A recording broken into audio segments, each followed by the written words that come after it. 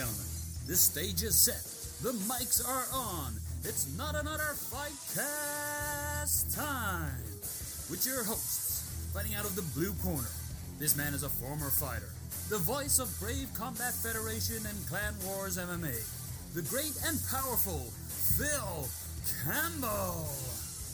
Fighting out of the red corner, this man is a former fighter, and now one of the best coaches in mixed martial arts, the one and only Andy, the Icon, Burrows.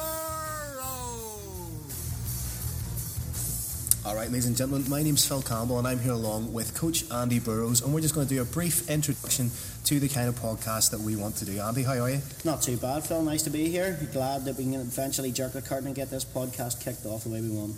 I think what's going to be interesting is discussing as much for ourselves as for anybody listening what kind of podcast we want, what do we want to achieve, what do we want to do, what do we not want to do. So when you were thinking about sort of getting involved in this venture, what was off the top of your head? My goal ultimately is to build a nation that we all are in agreement with, where we can showcase local talent. By local I mean Ireland, not just our own back garden of Northern Ireland. People who come from all different fighting backgrounds, all different traditional martial arts, more, if you want, more modern combat sports, mixed martial artists, professional wrestlers, boxers, judoka, grapplers of all different shapes and sizes, colours, creeds, genders. We want them all. We want them to showcase their talent, and they want us to give us some guest suggestions, and that way we can help them further what they want to do and hopefully push us forward more with what we want to do. I think that's interesting. I think what we also need to do is make it as interactive as possible. So with a Facebook page or an Instagram page, have almost like a fan question or a listener submission question type setup. And as you say, I think it's going to be important that we interview as many people from as broad a combat base as possible, because let's face it, if you type in MMA into iTunes, you're going to just be bombarded with an absolute wealth of quality MMA podcasts. So I think it's important to maybe branch out a little bit, and one thing we had discussed is we're not necessarily pro wrestling fans, but what we are interested in is the business of pro wrestling. Completely. I find it fucking fascinating. It's absolutely off the chart fascinating. How it works, it's essentially theatre of the working class. So I think how it works as an industry is absolutely fascinating, and I'd like to dig a little bit deeper with somebody who knows a little bit more about that, whether that's a wrestling promoter, whether that's a professional wrestler themselves.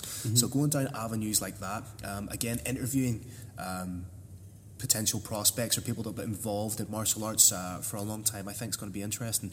But we're also very much open to suggestion. So it's, if anybody listening thinks that we could do something a little bit differently, what does the podcast that you enjoy, what do they lack that you would like to see more of? What aspects of podcasts that you listen to do you like but wish they perhaps did a little bit less of? So I think it's going to be interesting to see what the feedback is on that. And we're not necessarily going to take it all on board. If we think somebody submits a shit question or a shit idea, we're going to be very vocal in telling them that, because it's mostly going to be opinion-based pieces, and I think that's going to be interesting for the two of us. And we may even fall out with one another about it. I would imagine there will be some, every now and again, a disagreement. You said something quite interesting there about what you want to hear more of or what you want to see more of. What I really want to see more of is fighter prep. We all talk about the fight. Everybody wants to break down a fight. Everybody wants to be the next Robin Black. But nobody talks about how the guys or girls get to where they get to. I want to see more nutrition-based podcasts. I want to hear about how these guys and girls get to where they're getting. How they in the mixed martial arts gym or whatever combat sport they've started out with. Do you think that's because you're coming from that coaching background that you have an appreciation? Because let's face it, fans that don't necessarily train themselves, all they're seeing is the end product of the fight, and they think it must be great to get paid X amount of money just for that 15 minutes or that 25 minutes of the fight. So do you think it's because you're coming from a coaching background that you're kind of more in tune to what the fighter goes through? No, 100%. Yeah. Even long time ago, in the midst of time, whenever I was competing, I didn't pay enough attention to that aspect of life. Now it has to be a lifestyle. You have to be fully committed. Even though in certain cases amateurs are now basically making the same as what a pro would a long time ago, you still have to have that strong base. And I think that, you know, from a coach's perspective, seeing the other side of it, inside the tent pissing out rather than outside the tent pissing in, you see an awful lot more. and you can see now why the guys or girls make it to where they do, or some cases why they don't make it to where they do, which I find a wee bit more fascinating. Also, things about weight cutting, choices of weight cutting, why weight cut, why people want the weight cut, why they think it's some sort of rite of passage. You know, stuff like that really fascinates me now, and I think that in this day and age, that should be, if you want, turned over an awful lot more, a bit deeper into that. So I think that if we can get people on who are willing to discuss that with us, nutritional experts, guys who work with fighters or assisted with fighter prep, then I think that will be something that the public will want to hear. So you've touched on it briefly there. You spoke about now you're known predominantly to people in the mixed martial arts community as, you know, a great boxing coach, a great MMA coach. You can often be seen in corners if any IFS guys fighting, but you touched briefly there on your own fighting history. So tell us a little bit more about that. I took up martial arts, I think it was about 1998 maybe. So in the dark ages, you were a cage fighter. Yeah, pretty much, yes. I think Johnny Vaughan once described it as human cockfighting, which strangely conjured up a different image for me. I was sorely disappointed when I found that it wasn't. But back then, nobody had a clue what was going on. People didn't have a clue how to train properly. Nobody knew what was actually ever going to take place. And by far, if anybody says they envisioned what it is now, they're full of mad dog shit, because nobody knew what was going to happen. Nobody understood this.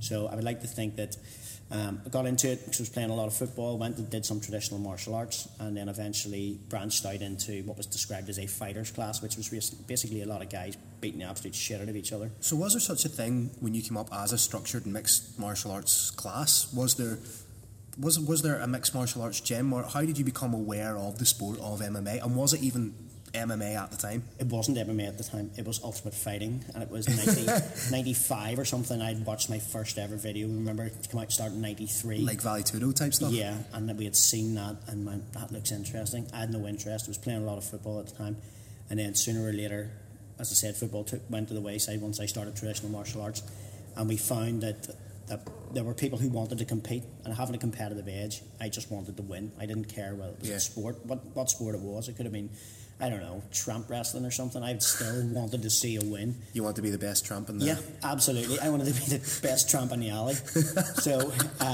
in that way, that's how we found ourselves doing it, and how you learned was through a seminar. So that's all seemingly still now works with BJJ, but there was a lot of seminars where guys... Who would have been the type of people taking those seminars? The most prevalent one, two people I remember vividly are Lee Hasdale, who, if people don't know who he is, somebody go and get Google, because the guy was a complete and utter mixed martial arts pioneer in Britain. Another gentleman was a guy called Rick Young, a judoka, British judoka, Scottish guy, who was venomous, absolutely amazing character. Both very interesting, learned a great deal from both guys. Lee Hasdale ran the first ever MMA shows in Britain, and it was called Total Fight Forum, and that took place in Milton Keynes, a place called the Sanctuary. So those are going back to 2000, the year 2000, 99, 2000, that sort of time. So you said, I think it was John McCain had, dropped the soundbite about human cockfighting. Did that hold? Did that, because it made it so niche and made it sound, dangerous, did that hold a degree of allure for you? Was there intrigue there when you hear terms like that being bandied about? For me, no, I didn't care about that. I just wanted to compete. It wasn't about being a fighter. It wasn't about having that hard man image. A lot of guys, and don't get me wrong, that was massively prevalent. There was a lot of people who were clearly juiced to the dick, who clearly had found no other outlet for their aggression and wanted to try this. Looked like a tap out store had fucking thrown up on them. Pretty much. Tap Out had fallen on top of them. Or back then it wasn't even Tap Out. I don't even think Tap Out had got to Britain yet. It was some other garbage. I can't even remember what it was. But it's something with skulls and fire, like? It's skull, knife, fire, like whatever, like a dog. Obviously a dog. Pitbull, yeah. Pretty much. Pitbull on a chain. Yeah. Pitbull on a chain, pissing on a skull. Yeah, but the ten of beer, it's having a knife through it. So yeah, you were bombarded with that pish. So I think that's how, and then we've seen the evolution of the combat sport, really. I'm glad it existed, because it's found us here now, literally. So how on earth did you get here? I drove. Yeah, okay. Into martial arts? Oh, good question. Specifics, I like that. How did I get in? I was a fan first, so it was just prior to the advent of the Ultimate Fighter 1, the first series, which really sort of spearheaded the growth of MMA in general, and indeed the UFC. I think it was UFC 43, I think it was Vendetta. Ken Shamrock fought Tito Ortiz. And I remember it was on Bravo at the time, and I just stumbled across it. It's back when the UFC used to be on a Sunday night pre-recorded. I remember that. And I remember watching it, and it got to the stage where you could tell how long a main event went by how long was left on the broadcast because it was pre-taped. You had to stay off any kind of social media. But yeah, as I say, started as a fan. I had gone to a couple of classes ran by Davey Patterson in Larne Leisure Centre. Yeah, an absolute pioneer of the fight star game. of a human being. Yeah, you know, the majority of clubs can be traced back to him somehow. Yes, they can. If he's the main lake, there's a bunch of tributaries going back to him. So he did a couple of classes. It was once a week, Larne Leisure Centre, and it was the basics.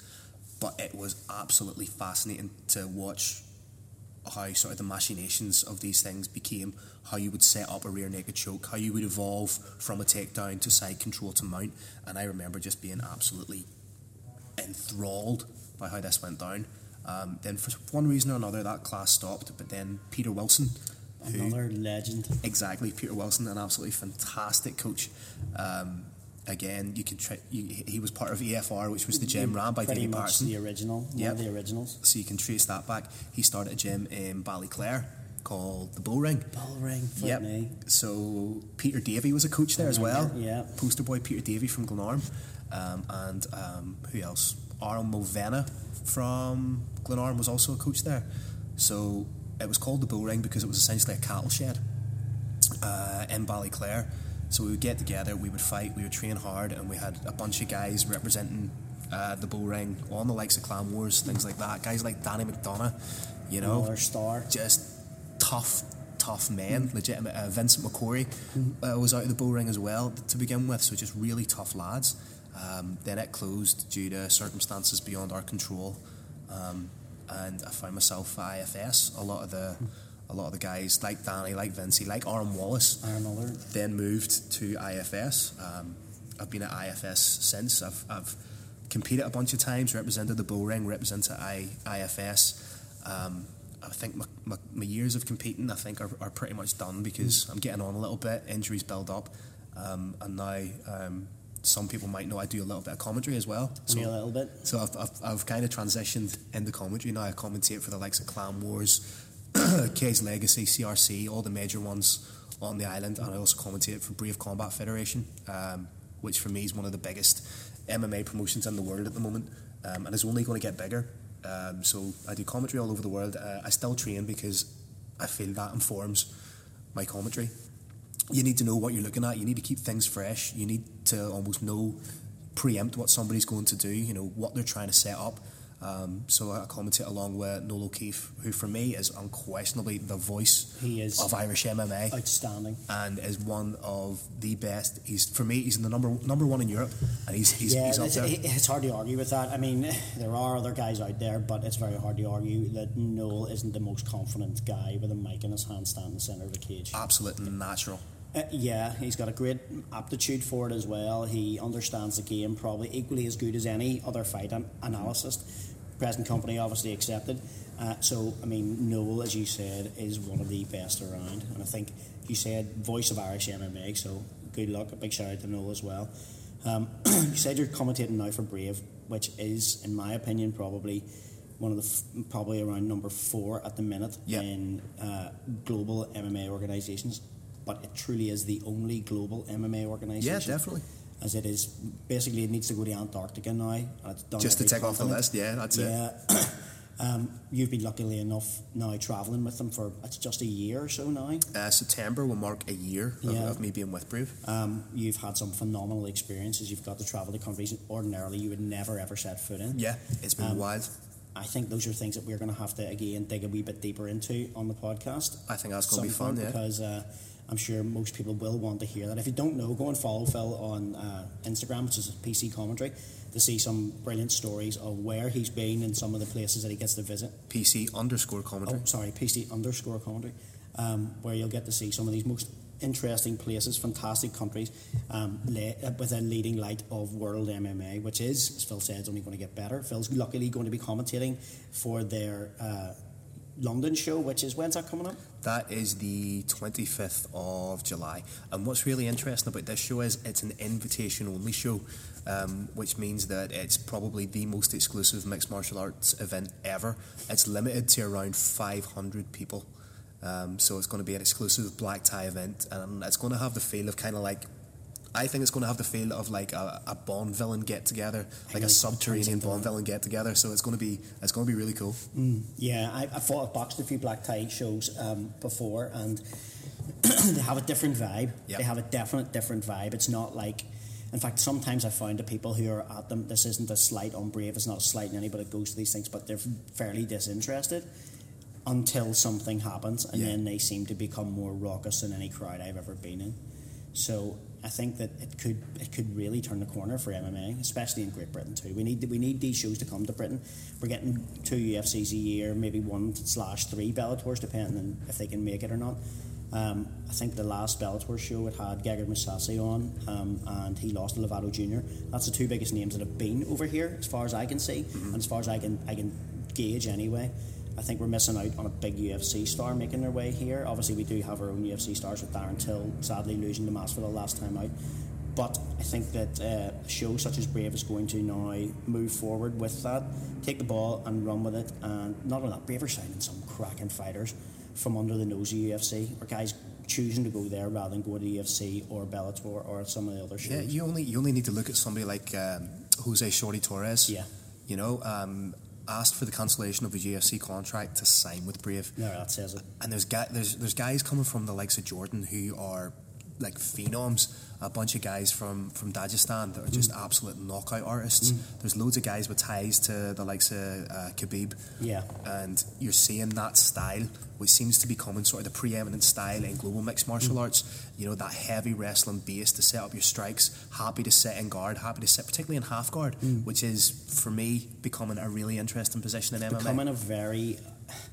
I think obviously everybody understands a mount, you understand the guard, you understand side and control or whatever, but now the half guard is becoming like the new side control. Yeah, it's almost like an anchor position. Guys are happy to sit in it and smash. And just smashed it. That's awful. I'm glad I'm retired. I do not want that ever again in my life. Especially with the new breed that's coming through. But that is something, like there is such a new breed of competitive sportsmen who are making the jump to MMA as a natural combat sport.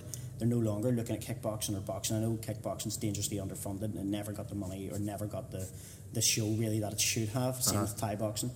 But MMA is getting that. And yes, there are thousands of shows, but we're talking about some of the biggest ever, and you're luckily enough to be literally the voice of one of them at this minute in time, which is superb.